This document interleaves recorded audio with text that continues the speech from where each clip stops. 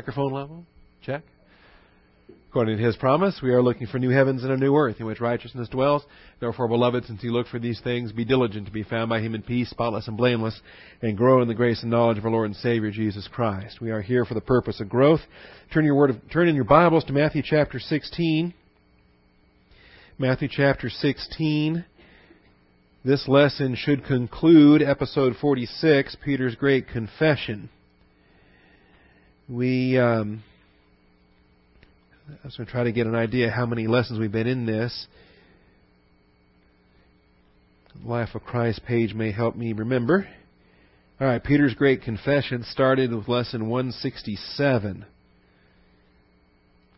So we've been in this for a few lessons now. And today is 173. So 167, 68, 69, 70, 71, 72, 73. Yeah, 7 whole sessions in Peter's Great Confession. All right.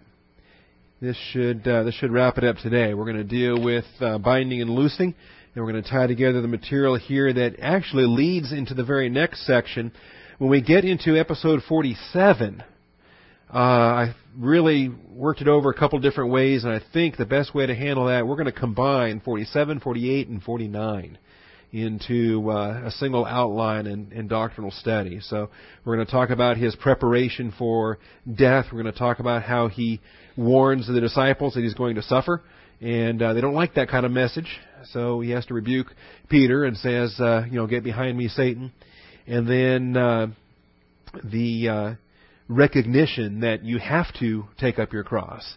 If you don't take up your cross, then you're not fulfilling the purpose that the Father has designed you for in our present stewardship. So we'll wrap up 46 today with Peter's Great Confession and be ready for 47, 48, and 49, where he foretells His death, where He promises the kingdom, and where He's transfigured on the mountain and He takes them forward through time and allows them to see a glimpse of what the kingdom glory is all about. So that will be coming up starting next week.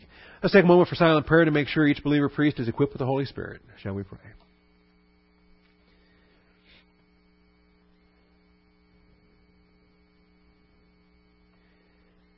Almighty Father, we rejoice at how faithful You are in our lives day by day. We thank You for this time together. And Father, we ask for Your hand of blessing upon our study. Open our eyes. We're going to get a little technical as we address some of the grammar of this passage. But give us eyes to see, ears to hear, and a heart to understand. And I thank You in Jesus Christ's name. Amen. All right. As we have led up to point D, I've kind of held everything off for today. And we'll find out. If it takes us an hour, 2 hours, 5 hours to teach it, then you're in for a long afternoon. If we knock it out in 10 minutes, then we'll cut you loose early. How's that sound? But I really, really want to make sure that we stress this. And we put it up here on the screen a few minutes ago, but we don't typically take 7 sessions to teach an episode. If we took 7 sessions to teach every episode, we'd be in the life of Christ until the second advent or longer. But this one, with the confession of Peter, with the rock and building the church and so much, this is a text. The Roman Catholics abuse it and so many others misuse it that I wanted to make sure we're solid before we move on. All right, we are dealing with main point 6 in the outline, the church, in verses 18 and 19. On this rock I will build my church. And we noticed that the I will build is a future tense, indicating it hasn't happened yet. It hasn't even started happening yet. There were ecclesias in the Old Testament, or there were ecclesiae in the Old Testament. All right, plural of ecclesia is ecclesiae. There were ecclesiae in the Old Testament, but they were with reference to the nation of Israel, the congregation of the sons of Israel, the assembly of the sons of Israel, the congregation of Jehovah, for example. Different terms for ecclesia in an Old Testament application. But he's not referencing any Old Testament ecclesia because he's referencing an ecclesia that does not yet exist. An ecclesia that has not yet been built. And specifically, this is his ecclesia. Different from the ecclesia of Jehovah, different from the ecclesia of Israel, different from any understanding, Old Testament understanding of ecclesia. I think, so we highlighted that under point B, that this was my ecclesia, an assembly particularly oriented to God the Son, that is, to the hypostatic union, undiminished deity, true humanity, united together in one person forever. In the millennial reign of Jesus Christ, the second advent of Jesus Christ, the celebrity of the universe, Jesus Christ, will be center stage. He is the centerpiece of God the Father's plan and program for the ages. We also looked at the idiom, the gates of hell, the gates of Hades. We saw it as an idiom for physical death. That if you simply understand it idiomatically, as opposed to the wooden literal translations, if you understand it as an idiom, then you recognize that it has a reference to physical death. This is what sets the assembly of Jesus Christ apart from any other assembly that's ever taken place. Physical death was always the end of the assembly as far as those participants were concerned. If a prophet or a priest or a believer in the Old Testament entered into the assembly and worshipped under Old Testament restrictions, then that all came to an end with physical death. They were never again a part of the assembly of Israel once they had departed this earth. And yet, so far as our assembly is concerned, physical death is not a barrier. That the gates of Hades does not prevail against this ecclesia. This ecclesia is a body of redeemed, regenerate recipients of eternal life. The vast bulk of the ecclesia today is already in glory with our Savior. It is only the last stragglers here that are awaiting for the culmination of the church age. All right, as I say, the last thing we're going to deal with now in terms of this text is the principle of binding and loosing in verse 19. So subpoint D, for keeping the outline, binding and loosing are work responsibilities. Binding and loosing are work responsibilities accomplished through entrusted keys. Binding and loosing are work responsibilities accomplished through entrusted keys. That's Matthew 16:19. We're also going to relate it over to chapter 18 here in a little bit. We'll look at chapter 18 as well, because Peter is not the only person to receive these keys. The Romans would have you believe that. The Catholic Church would have you to believe that Peter's the one who received the keys. Peter is still the one, in every joke you read about where he's at the pearly gates, right? Somebody dies and they approach the pearly gates and there's St. Peter. And you got to get past him somehow to get into heaven. And if you don't impress Peter, then you have to go downstairs. And they have all these goofy jokes about St. Peter at the pearly gates. Well, Peter is the one being addressed, and yet he is not the only one who receives these keys, and that'll become apparent. Now, I think before we even address this, just look at the text with your own eyes. I want you to notice, verse 18, the emphasis is ecclesia. I say to you that you are Peter, and upon this rock I will build my church. So we have a reference to an institution, a reference. You want to think of it, you can't really think of it geographically or a location, but you can think of it as a reference, an institution, as it were. And then you've got the gates of Hades, and you can think of that as a separate realm, right? If Hades is a realm and the church is a realm, you realize that there's more in view than just simply one realm. There's the realm of the church, there's the realm of Hades. And then we have reference to the kingdom of heaven. I will give you the keys to the kingdom of heaven. And this is what bothers a lot of people, because a lot of people try to equate the church with the kingdom of heaven. And that's a mistake. So let's be careful as we examine these terms. They act as if, I will build my church and here's the keys. But they're not the church keys. They're not the keys to the church. That's a distinction we have to make.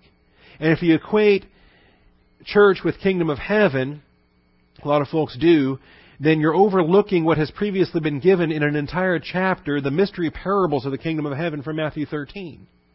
We want to understand what the kingdom is about and what the mystery phase of the kingdom is about. And why is it that a new stewardship comes into view here as the church is introduced? Now, as we said last week, church is a mystery.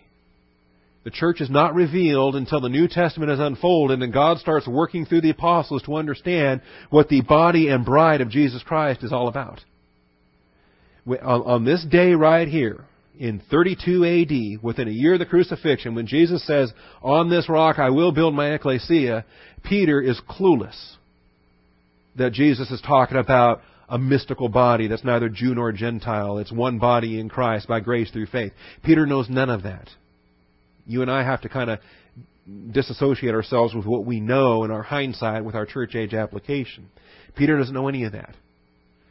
So let's be careful that we don't confuse church with kingdom of heaven.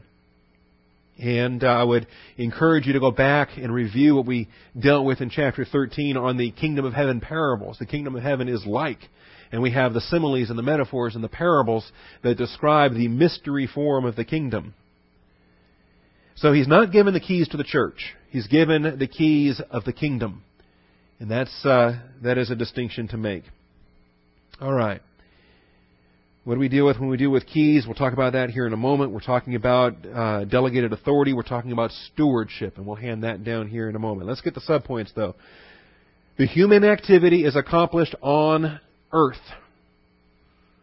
Human activity is accomplished on earth. That should be fairly obvious. But let's look at it from verse 19. The human activity is accomplished on earth, and it's in the subjunctive mood. That's why I said we're going to get a little bit technical this morning, but just jot it down. If you don't know what I'm talking about, we'll explain it. The human activity is accomplished on earth in the subjunctive mood. It says, "I will give you." That's indicative, future tense, it will happen. The keys of the kingdom of heaven. And whatever you bind. That verb is a subjunctive verb, which means it's the language of potential. That means whatever. There might be something you bind, there might be something you don't bind. But whatever you do bind, okay? Whatever you do bind. So it's left indefinite. It's left as a language of potential. It's left as an up-in-the-air circumstance. Now, the receiving of the keys is not up in the air. That's an indicative mood, statement of fact. I will give you the keys. There's no question about that. Indicative mood, that will take place.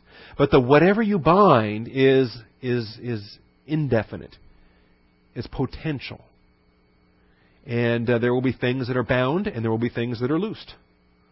And we find that both of these verbs, the verb for binding and the verb for loosing, both of them are subjunctive mood verbs.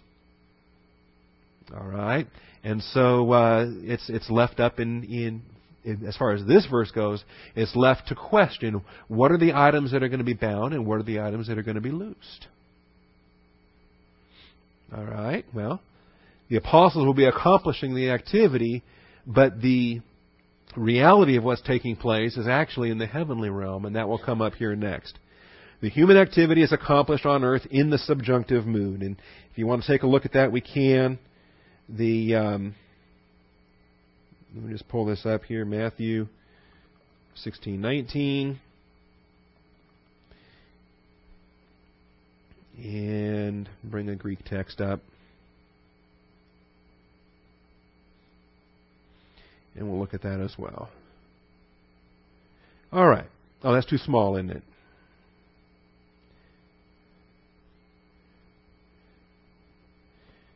My apologies. We'll get this into a larger text size.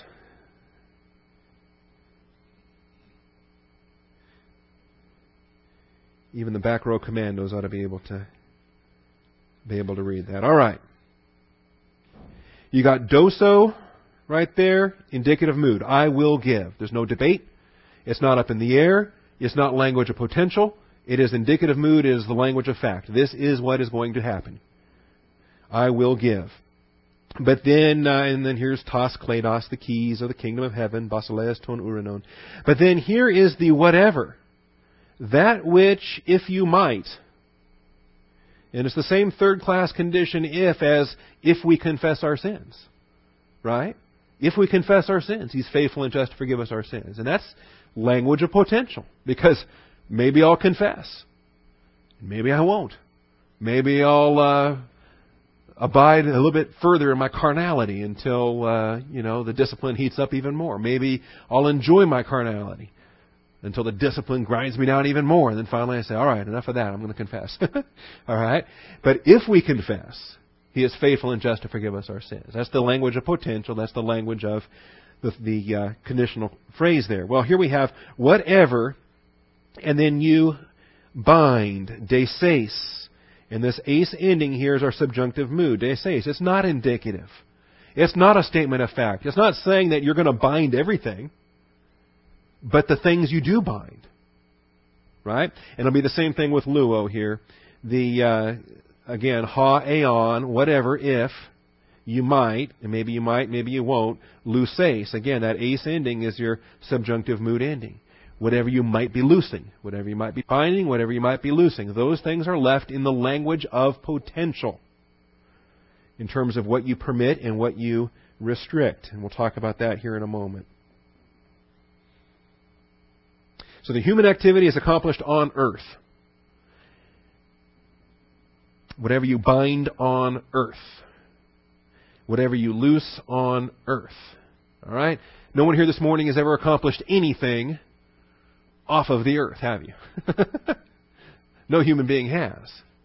Other than, of course, you're going to get ahead of me here and say you've accomplished things in the heavenly places, and I agree, you have. We all have. And this is the passage that teaches us that. Your physical body is still planted on earth, but where are you worshiping this morning? Hebrews tells us that we have confidence to enter within the veil. You and I are in the Holy of Holies, in the very presence of Jehovah Elohim, our Heavenly Father. But no human being has done anything outside of earth. I don't care what you tell me. The year I was born, people went to the moon, but did they really go to the moon?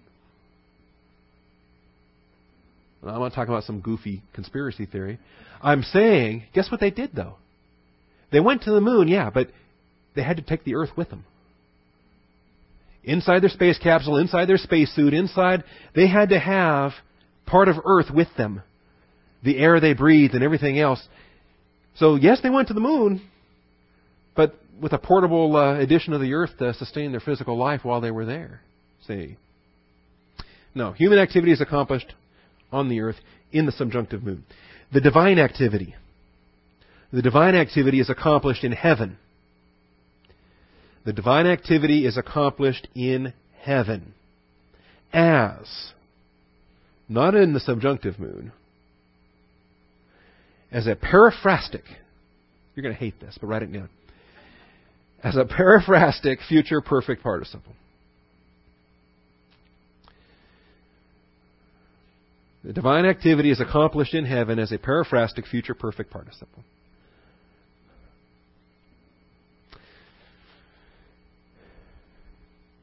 And that's not human activity. That's what God has done. That's what God has done. To God be the glory. Great things He has done. The divine activity is accomplished in heaven as a periphrastic, future, perfect participle. I'm going to explain what this is here in a moment.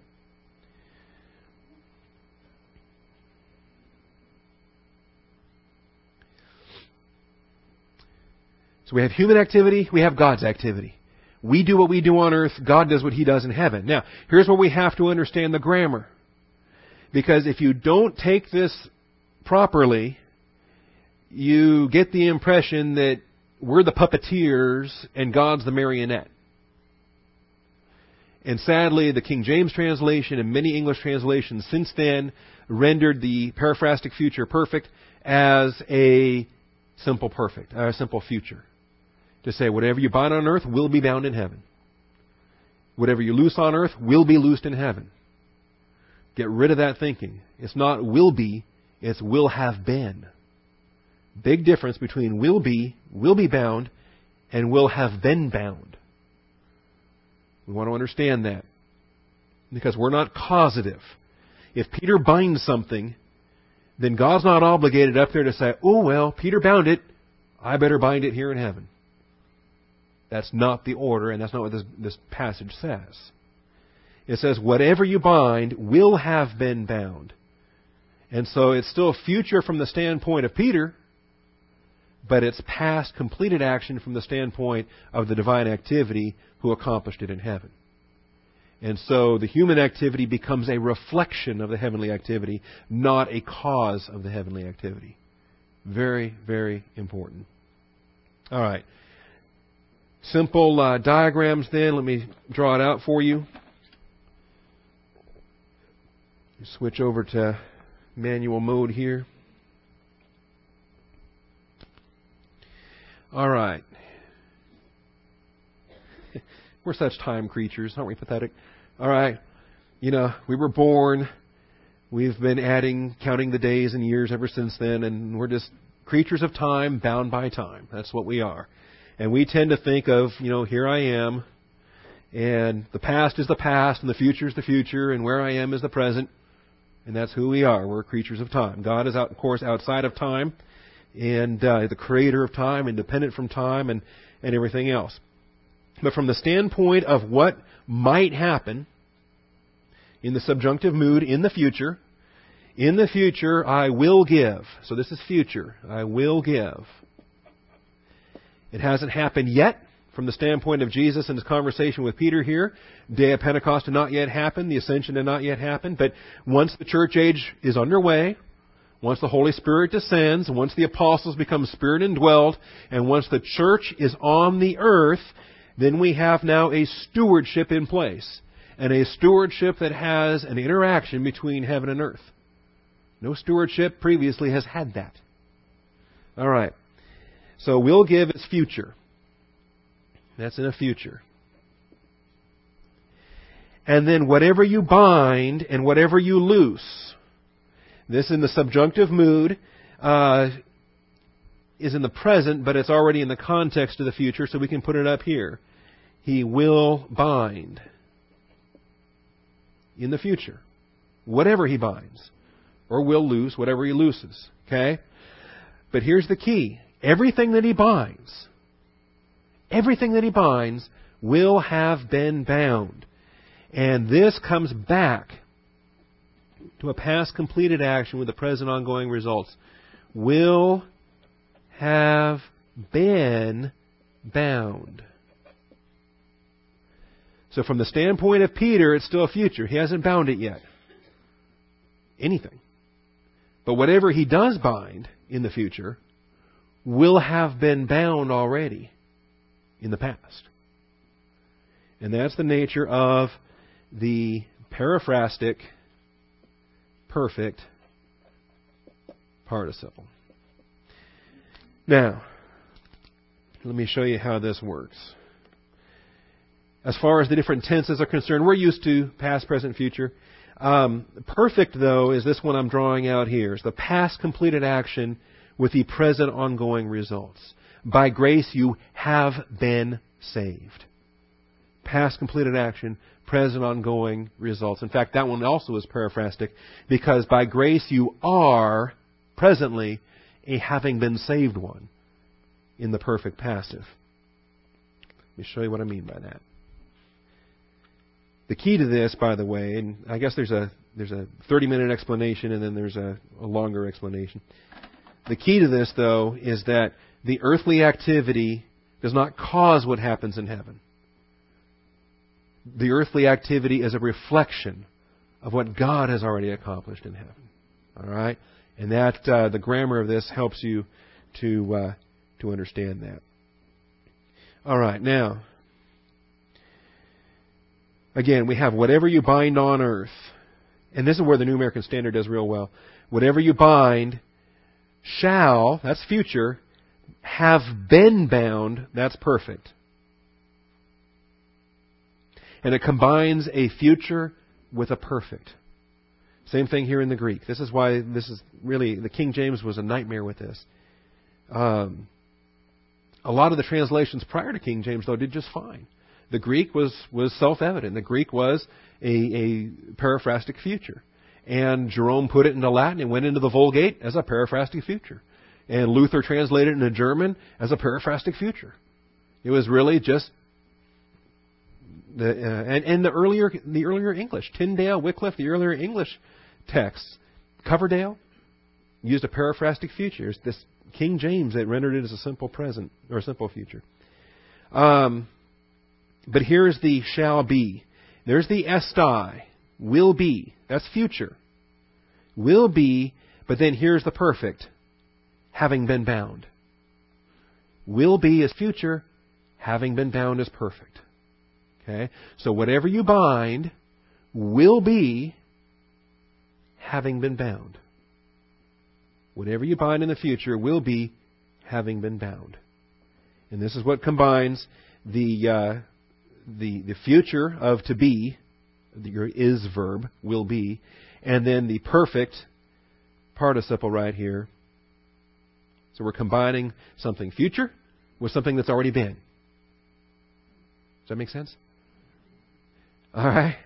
A little bit awkward. And it doesn't exactly communicate as well, but it's vital that we understand it because it combines the future of will be. You know, what are you going to be tomorrow? We talk to our kids. What are you going to be when you grow up? Ooh, I'm going to be a fireman. I'm going to be a doctor. I'm going to be a policeman. Or whatever you're going to be when you grow up. Okay? So think of something in the future and yet also as the past with continuing ongoing results. Whatever else you're going to be tomorrow, you're going to be a having been saved one. Right? Because right now you are a having been saved one. For all eternity, you and I are having been saved ones. That's the nature of this periphrastic perfect. Same thing happens with loosing. There's your estai, that's in the future. It will be having been loosed. It will be having been loosed. All right, that's important enough to spend the time on. The same thing happens in Ephesians 2, 8, and 9. This one the New American Standard does not do as well with. By grace you have been saved. That kind of sounds like it's a past completed action, have been saved. But the reality is it's a present tense because there's your present of esta. By grace you are, and here's your having been saved. So by grace you are continually a having been saved one. This combines the present of are with the perfect participle. The one we're looking at in Matthew is a future of are, will be, with a perfect participle. So the combination of the is verb with the perfect participles is what makes it periphrastic. It's what makes it vivid in being described this way. You not only have you been saved, I don't deny that, you have been saved, but you are now, presently. This is, right? President Clinton couldn't get a handle on what is, right? He wanted to debate what is. What do you mean by is? Well, this is. I am, you are, we are. This is the ultimate is. It describes right here, right now, our estate presently is having been saved ones. We are eternally having been saved ones. And so by grace you are having been saved ones through faith.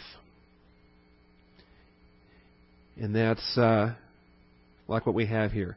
Whatever you bind on earth will be having been bound in heaven. Will be having been bound in heaven. So the order is simple. It's not our human activity that tells God what to do. It's our human activity that reflects what God has already done.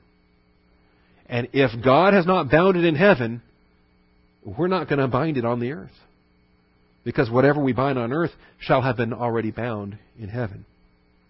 All right. Binding and loosing are idiomatically understood in the sense of forbidding or allowing. Binding and loosing. Again, we're dealing with an idiom. A common idiom. In fact, the most common idiom in the rabbinic canon law. Binding and loosing are idiomatically understood in the sense of forbidding or allowing. This has nothing to do with who gets into the pearly gates, who's allowed into heaven and who's excluded. This has nothing to do with salvation or loss of salvation. This has to do with activity. This has to do with what's permitted, what's not permitted in the outworking of the Christian way of life. No other terms were in more constant use in rabbinic canon law than those of binding and loosing. They represented the legislative and judicial powers of the rabbinic office. I quote quite a bit from three different sources. Vincent is the third of the ones. A.T. Robertson, Word Pictures, Kenneth Wiest, Word Studies, and Marvin Vincent, also Word Studies. Word Studies in the New Testament. Those three are solid exegetical helps for the Greek New Testament. They represent the legislative and judicial powers of the rabbinic office. And you have this all throughout. The idea of binding and loosing. What's permitted, what's not permitted. The whole system of the Pharisees. It's the Sabbath day. It's not permitted for you to carry your pallet. Jesus said, take up your pallet and go home. He picked up his pallet. He's on his way home, and the Pharisees stopped him and said, "Whoa, what are you doing? Today is the Sabbath. It's not permissible for you to carry your pallet." Now, that didn't come from the Scripture. There's no Bible verse that says, don't carry your pallet home after Jesus heals you, right? But the Pharisees, had developed these traditions of binding and loosing. What's permitted, what's allowed. And the different schools had different bindings. The school of Hillel was much more restrictive than the school of Shammai, for example. They even tried to rope Christ into some of this. A couple of chapters from now, over in chapter 19, they're going to try to get him into a divorce debate. And they'll say, is it lawful for a man to divorce his wife for any reason at all? And this was one of the driving wedges between the school of Hillel and the school of Shammai. One was very restrictive that said, no. Only under limited conditions and circumstances was divorce permissible.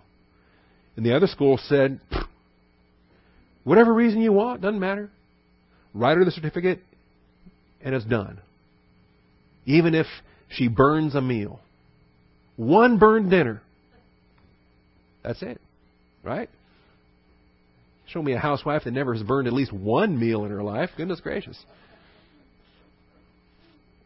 Well, see, and the whole context for that, when we get into that, we'll get more on it, but the whole context for that were the different interpretive schools that had different standards for what they bound and what they loosed, and what was permitted. What was a Sabbath day's journey? Well, some were a bit more restrictive than others. Okay?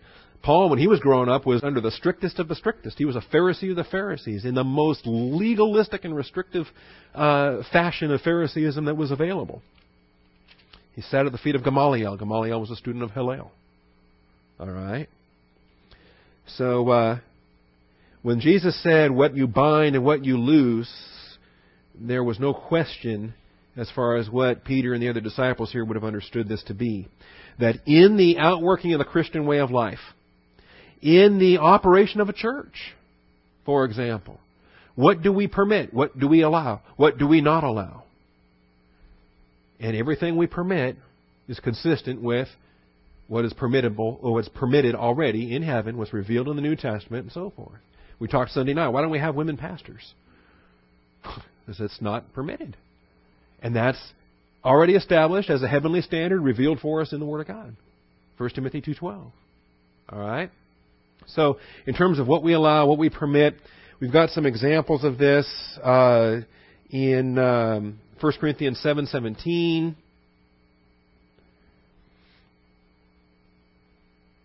Only as the Lord has assigned to each one, as God has called each, in that manner let him walk. And so I direct in all the churches. What do you mean? What are you directing? Who do you think you are, Paul? Telling us what to do? Precisely. Because in the authority structure of the dispensation of the church, we have apostles. Now in the authority structure of the permanent stage of the local church, we have pastor-teachers.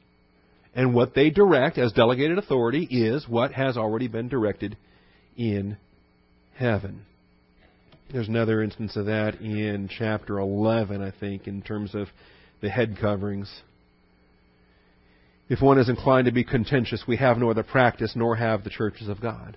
The practices of the local churches were subject to the spiritual authorities of those local churches.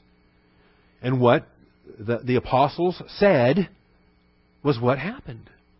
And of course, their authority came from Jesus Christ, came from heaven. We got this interaction between heaven and earth that we're going to see throughout the dispensation of the church. It never has been that way before. Dispensation of angels was entirely a spiritual realm dispensation. Dispensation of Gentiles was earthly. Dispensation of Israel was earthly. They had a priesthood. They worshipped God in heaven, but they were an earthly nation in the midst of other earthly nations. We are the first dispensation that resides on the earth as aliens and strangers. That our citizenship is in heaven. Our worship is in heaven. Our treasure is laid up in heaven. Our bank account is in heaven. We're simply here as aliens and strangers.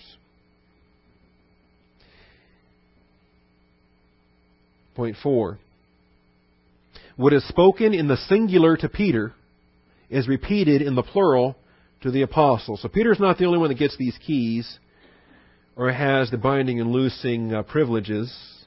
We saw a couple of Pauline passages. Paul was clearly binding and loosing in every church he established. What he permitted, what he did not permit. Likewise, all the apostles here in Matthew 18. Truly I say to you, whatever y'all, second person plural, you guys. Truly I say to you, whatever y'all bind on earth shall have been bound in heaven. Identical construction. Future tense of Amy with the perfect participle. And whatever y'all, all you guys, all 12 of you, plus those that follow you, the church universal here, loose on the earth shall have been loosed in heaven. So the human beings aren't driving the ship. We're reflecting what's already taken place in the heavenly places. What is spoken in the singular to Peter is repeated in the plural to all the apostles.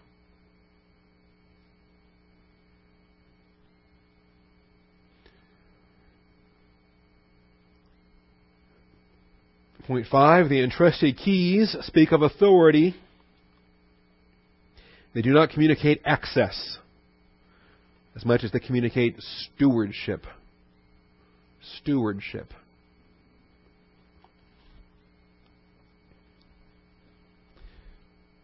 The entrusted keys speak of authority and do not communicate access as much as they communicate stewardship. Remember, this too is shocking. Absolutely shocking. They don't have a clue that a change of stewardship is about to take place.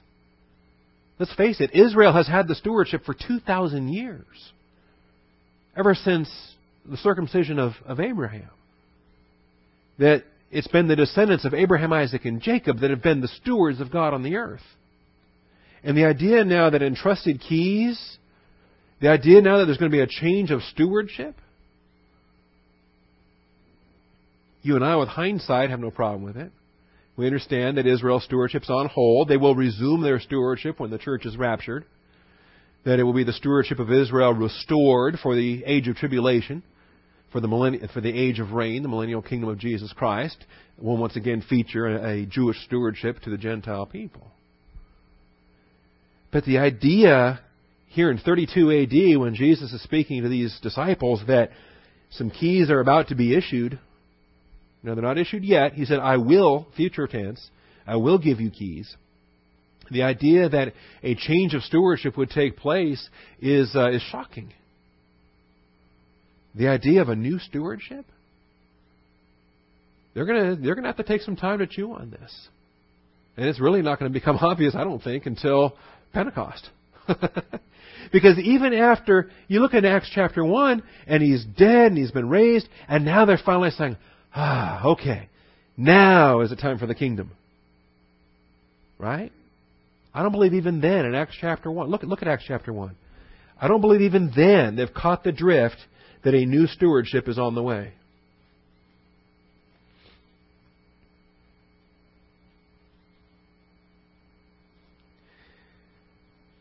Acts 1 verse 6. When they had come together, Acts 1:6. When they had come together, they were asking him, saying, Lord, is it at this time you are restoring the kingdom to Israel? See, their whole approach is Israel, the dispensation of Israel. They've been the stewards for 2,000 years since Abraham. He said, it's not for you to know the times or the epochs which the Father has fixed by His own authority, but you will receive power when the Holy Spirit has come upon you. See, something new is on the way. And you will be my witnesses, both in Jerusalem, in all Judea, and Samaria, even to the remotest parts of the earth. This new thing that's about to come has nothing to do with the stewardship of Israel. It's going to go beyond the land grant of Israel. And of course, now with the New Testament and our understanding as church age believers, we know Israel's stewardship is on hold. They're on hold. Romans 9, 10, and 11. Until such time as they are restored when the church is removed. So a new stewardship is on the way. The keys are not who Peter lets into heaven or who Peter sends to hell. The keys are about what's permitted, what's not permitted, the activity of believers within the new stewardship. If you keep the concept of authority in mind, then I think you do real well. The idea of keys. If I hand you, see, my teenager would love this. If I hand him the keys to the Mustang, he might want to drop the top and cruise around and look all cool for the girls. Well, keys are authority. If I entrust you with the keys, that means you have the authority. See, if you have keys to the church building, you've got authority, you have permission, you can come in to the church property, and anything like that. Keys are authority. See. And so we're dealing with the entrusted stewardship. I think the UBS handbook does a good job with this. They do a terrible job with the binding and loosing, but they do a pretty good job with the keys here. There is general agreement that keys symbolize authority, but there is wide disagreement among scholars regarding the nature and extent of this authority given to Peter. Some scholars see here the picture of the kingdom of heaven as a large palace with doors to which Peter has been given the keys. Peter would then be the gatekeeper of heaven, having the authority to decide who could or could not enter its gates. And then they have some other things. There is, however, an alternative interpretation according to which Peter is not the gatekeeper of heaven, but the steward of the kingdom of heaven upon the earth. And linguistically, of course, that's a much better hermeneutic, a much better way to translate that and deal with that. You and I, as dispensational believers, have the theology that handles that better than other denominations that would not approach that very well. So, the steward of the kingdom of heaven upon the earth. In this regard, his primary function is that of binding and loosing, which would mean the authority to render the correct interpretation to the law of Christ. Peter would then stand in contrast to the teachers of the law that get brought up in Matthew 23:23, who are the self-appointed interpreters of God's law. The Pharisees put themselves in the throne of Moses, being able to interpret the law, being able to determine what was permitted and what was not permitted. The UBS handbook goes on to say, fortunately, satisfactory translations of this verse may be made without giving explicit support to these or any other doctrinal positions. And it talks. This, by the way, is a wonderful handbook that helps translators try to determine how to translate passages in different languages. You know, keys are not always well known. If you're talking about a language of a culture that doesn't have a whole lot of keys and locks, and you're out there in the bush with Aborigines in Australia, and they're not really up to speed on keys and locks and things like that, and then you got to find another way to translate the term. That's what this UBS handbook's about. It's about Bible translations into native languages where the original can be communicated. All right. So the entrusted keys speak of stewardship, not access. Then finally, point 7, what concludes this passage, the warning not to reveal this. We have a warning not to reveal this.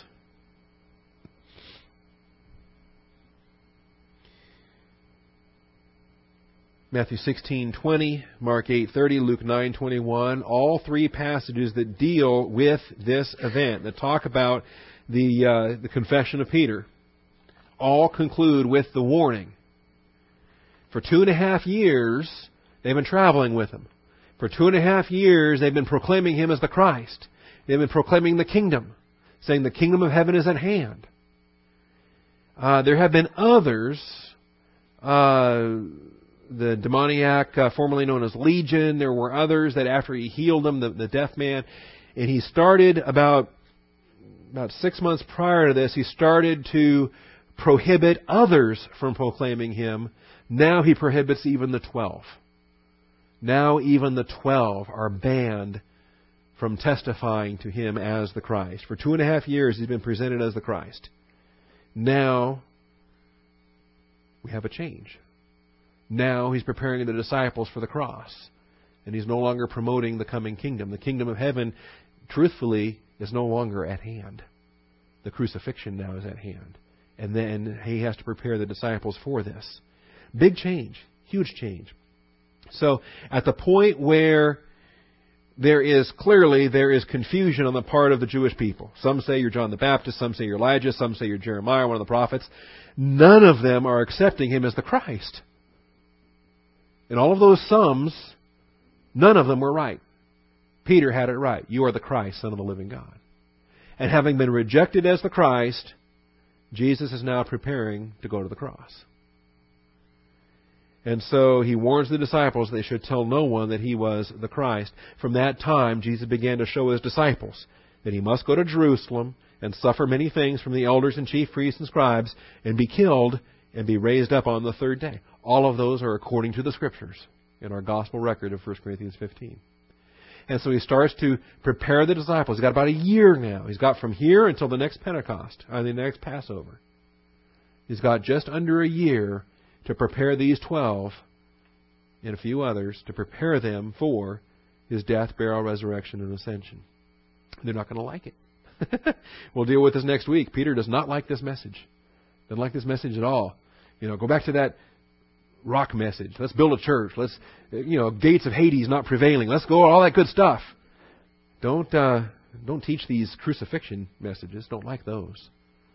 Well, if these don't happen, those other ones don't happen. The cross has to precede the crown.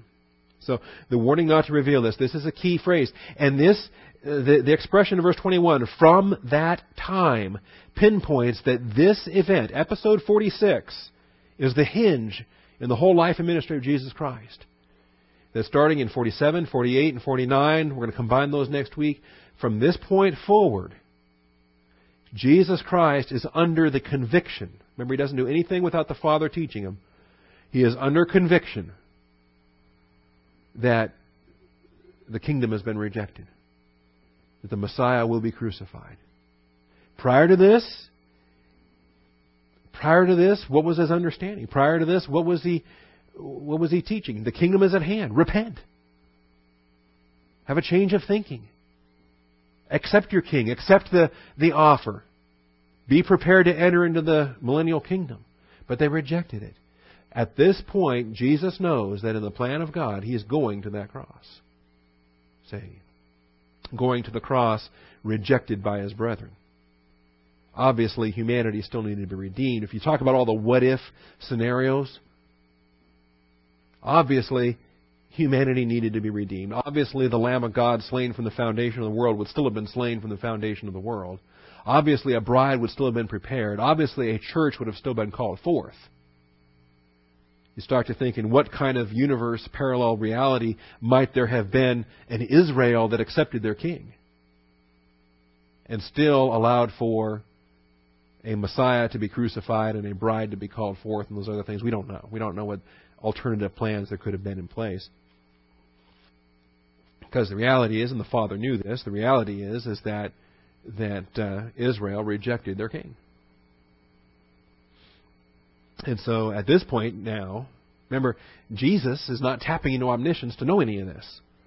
Jesus is walking the human walk, learning the Word of God, growing in maturity, and only knowing that which, you and I can't turn off what we know. But when He laid aside His privileges under kenosis, He isolated from His omniscient knowledge of the universe. And in His humanity, He was limited to the knowledge and the understanding and the wisdom and the walk of faith that the Father made clear to Him. And at this point, it's clear to Him. Israel has rejected their king. And He's going to the cross. And it will be Israel that puts Him on the cross. See? And so He starts preparing His disciples for this reality. I think this is a huge pattern for you and I to be encouraged by as we grow in our understanding. For example, when I became convicted that this ministry was going to start training pastors and evangelists and training all 11 spiritual gifts. When it became obvious that the Father was going to use this lampstand as a training ministry for spiritual gifts and ministries. You realize, wow, the Father's opened that door. Crank up the heat a little bit to the angelic conflict. We just went from 350 to 400. Whatever the oven temperature is there. Right? I'm more and more under the conviction that our days on Woodrow Avenue are numbered. I might be wrong on that, but my present understanding is I don't think we're going to be here much longer. All right. Now, 5 years from now, if we're still here, then I'll admit well, you already know I'm not a prophet. I can't predict these things. But we come to different understandings at different times, different convictions at different times. And when the conviction is delivered, we have to be obedient to that which the Father is making clear in our life. You know, at the moment I knew that I was a pastor-teacher, I knew that any other path would be disobedient. And I would have to submit, and I would have to get busy and study and learn the languages and train and prepare and get about my Father's business. We get those convictions at different ages. For Christ, it was age 12. For me, it was 21. 20 and 21. I said, you know what? I've got to be about my Father's business. And when you're under that conviction, you make application. That's what's happening here. At this point, He knows that new stewardship is on the way. Israel has rejected their king. And He has to begin to prepare His disciples. And they're not going to like it. Well, we'll deal with that starting next week. Any questions? Yes, ma'am. Point number 6 was the church. Not really a point, just a title. For the church, it has an A, B, C, and a D. Under point 6, we just called it the church. Recognizing A, I will build. B, it's my ecclesia. C, the gates of Hades is an Old Testament idiom. D, binding and loosing are work responsibilities accomplished through entrusted keys. Yep. Any other questions? Yes, sir. Mm-hmm. Mm-hmm. Yes. That's the physical death of the human body. Which is the only thing that does die. The soul never dies. Yep, the soul never dies, and a human spirit starts off dead until it receives life, at which time it is eternal life.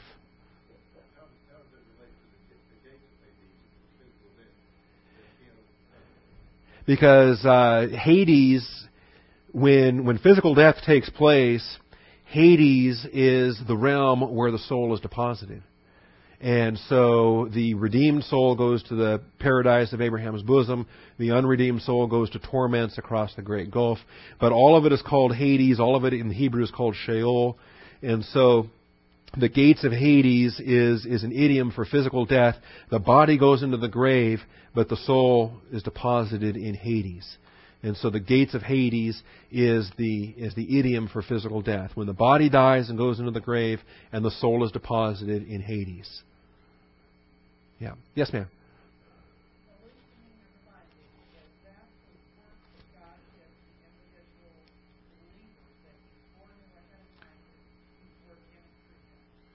Yes, it is the application of God's authority through God's representatives to God's stewards, that is, to the church.